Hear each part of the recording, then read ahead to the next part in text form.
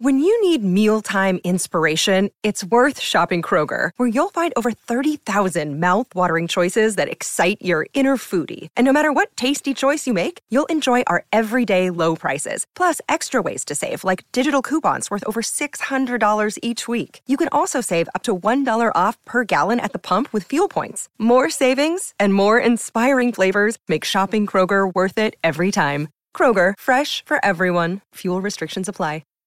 Welcome back to the Sydney Set. It's day 4 of the Sydney Everest Carnival. Elegance, thrills and world-class racing awake.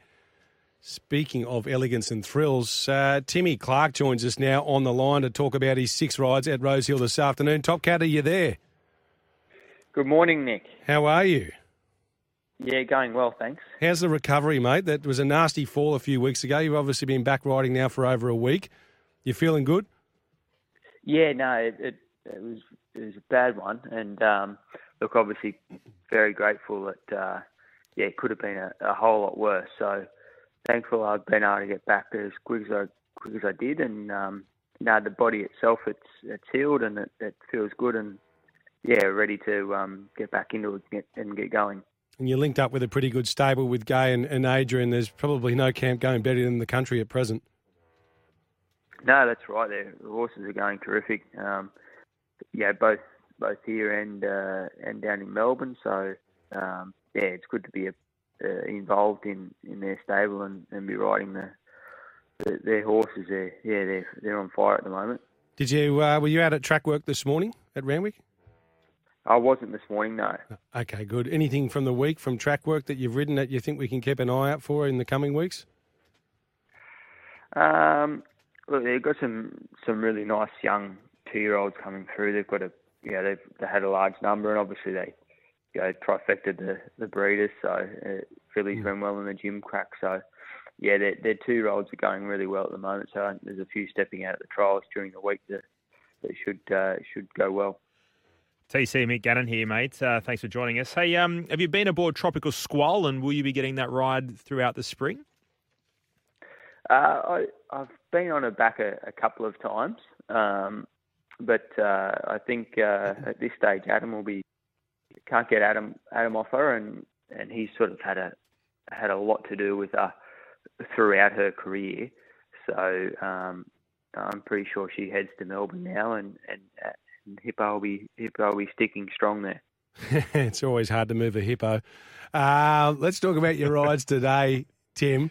We open up now. I know you haven't ridden this horse under race conditions, at least anyway, and probably not in work. Stormy Witness in the first event, around a $10 chance, and it wasn't too bad last time out behind Al Ashlad. No, and it was a good winner first up as well. It's just terrible draw today. So I've just got to. She's just going to need a bit of luck in them early stages to see where she ends up, but she has come back well. Race 5, Tim, number 6, Royal Tribute. You and I have spoken about this horse previously. He's a talented colt. You've only ridden him once under race conditions, and that was in the Heritage Stakes, second up. What did you make of that performance? To the eye, it looked a little disappointing, given that he was the $3 favourite against Osmosis. Yeah, I did expect a little bit more from him. His first up win at Hawkesbury was sensational. He broke the clock there, and really felt that he could really put it to Osmosis in the Heritage. But I thought that I don't think we saw the best of him that day. Like, I don't think there's that big a gap between him and Osmosis. Well, I'm hoping there's not anyway. I'll probably find out more today. I just wonder if he just regressed a little bit off that massive first up win, and now he's getting at the 1200. He's had that extra run. Hopefully he can bounce back today, because I feel that he's got the talent. He's a very quick horse and very talented horse. So hopefully he can get back and be sort of matching it with the first couple today. Speaking of Hippo, you've managed to wrangle the ride off him on the Little Pumper in the Tap Craig here. What can you tell us about the Little Pumper here from Barrier 3, Timmy? Yeah, he's he always showed a little bit. He's probably just a little bit immature last prep, but he'd come back and put a couple of nice wins together. And Gain Adrian sort of picked this race out. There's obviously a mile race in 2 or 3 weeks after this as well. So there's sort of a couple of targets for him. And so he had that little freshen up and had the tick over trial where he went well. And he's worked really nicely during the week. So he'll run a really bold race today. I feel that he'll look the winner for a long way. Obviously, NCAP's bringing some really strong form lines into the race through the Golden Rose and looks the horse to beat. But I'd say that, my bloke will give a really good sight. And do you reckon he's made any improvement off that short spell? Yeah, I think he continues to get better, and I think that we may not have seen him at his best trip yet either. I'm definitely looking forward to seeing him out over a mile and maybe even a fraction further as well. So he's definitely progressing the right way though. Timmy, in the Hill Stakes, which is the feature of the day, worth $2 million at weight for age. Your favourite's Montefilia. It's been 80 weeks since she's won a race. You're aboard Chris Lees's galloper, Lunces, who's second up here. Ran in the Cameron up at Newcastle first up. His second up form looks really good for a race like this. He's finished in the Quinella in 4 of his 6 second up runs. Second up last preparation, beaten 1 3/4 by Without a Fight, who people are giving a chance to in the Caulfield Cup this year.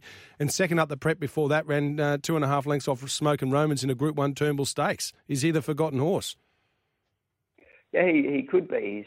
The good thing about him, he's drawn that lovely soft gait. He's sort of horse that he probably doesn't like to be exposed too soon.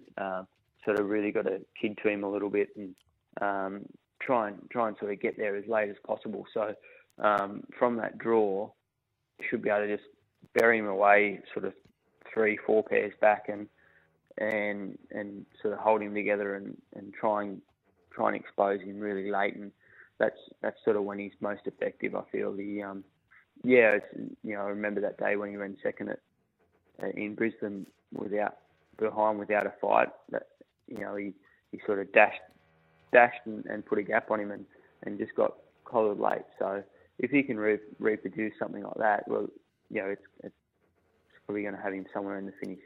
And Timmy, you got Skyman in race 8 at big odds, but in race 9, the Nivison Call Die. Off freshen back to the 1,200 metres here. What are your thoughts on her? Yeah, like she's a mare that's got nice ability. For her to be running really well, I feel that there just needs to be good pressure here, and hopefully Queen of the Ball and Parasol and a few others sort of really get at each other. And if they do, she's sort of going to be back off them. Sort of doing no work and having last look. I think that's sort of where she's going to be most effective. And if she gets the right scenario and the right sort of race shape, she could be sort of over the odds at what sort of quote she is at the moment. Okay. Timmy, one more question before we let you go. You spent a bit of time in Hong Kong with success earlier in your career. We've got a Group 1 Turnbull Stakes at Flemington today. Polarising is Romantic Warrior. What are your thoughts? Only one Hong Kong galloper has been able to come to Australia and win a major race. That was Cape of Good Hope back in 2005. What are your thoughts here with Romantic Warrior, given your Hong Kong connections? Well, he's got a great record. I'm sure J-Mac wouldn't be going down to ride him if he didn't think he could win. But I guess that we don't see them come over here very often. Like there's, I can't remember the last Hong Kong horse to come here. So although their record mightn't be that good, but it's probably a very small sort of collection of data to go on. But look, obviously, as I said, he's got a great record. He's looks the horse to beat, and it'll be interesting to see how he goes because he's obviously high up in the markets in a Cox Plate. So yeah, it's intriguing to have him out here, and hopefully more of them coming out. Yep, absolutely. Well, mate, thanks very much for jumping on and having a chat to us here on the Sydney set. All the best with your 6 rides at Rosehill this afternoon. Hopefully we get to talk to you again.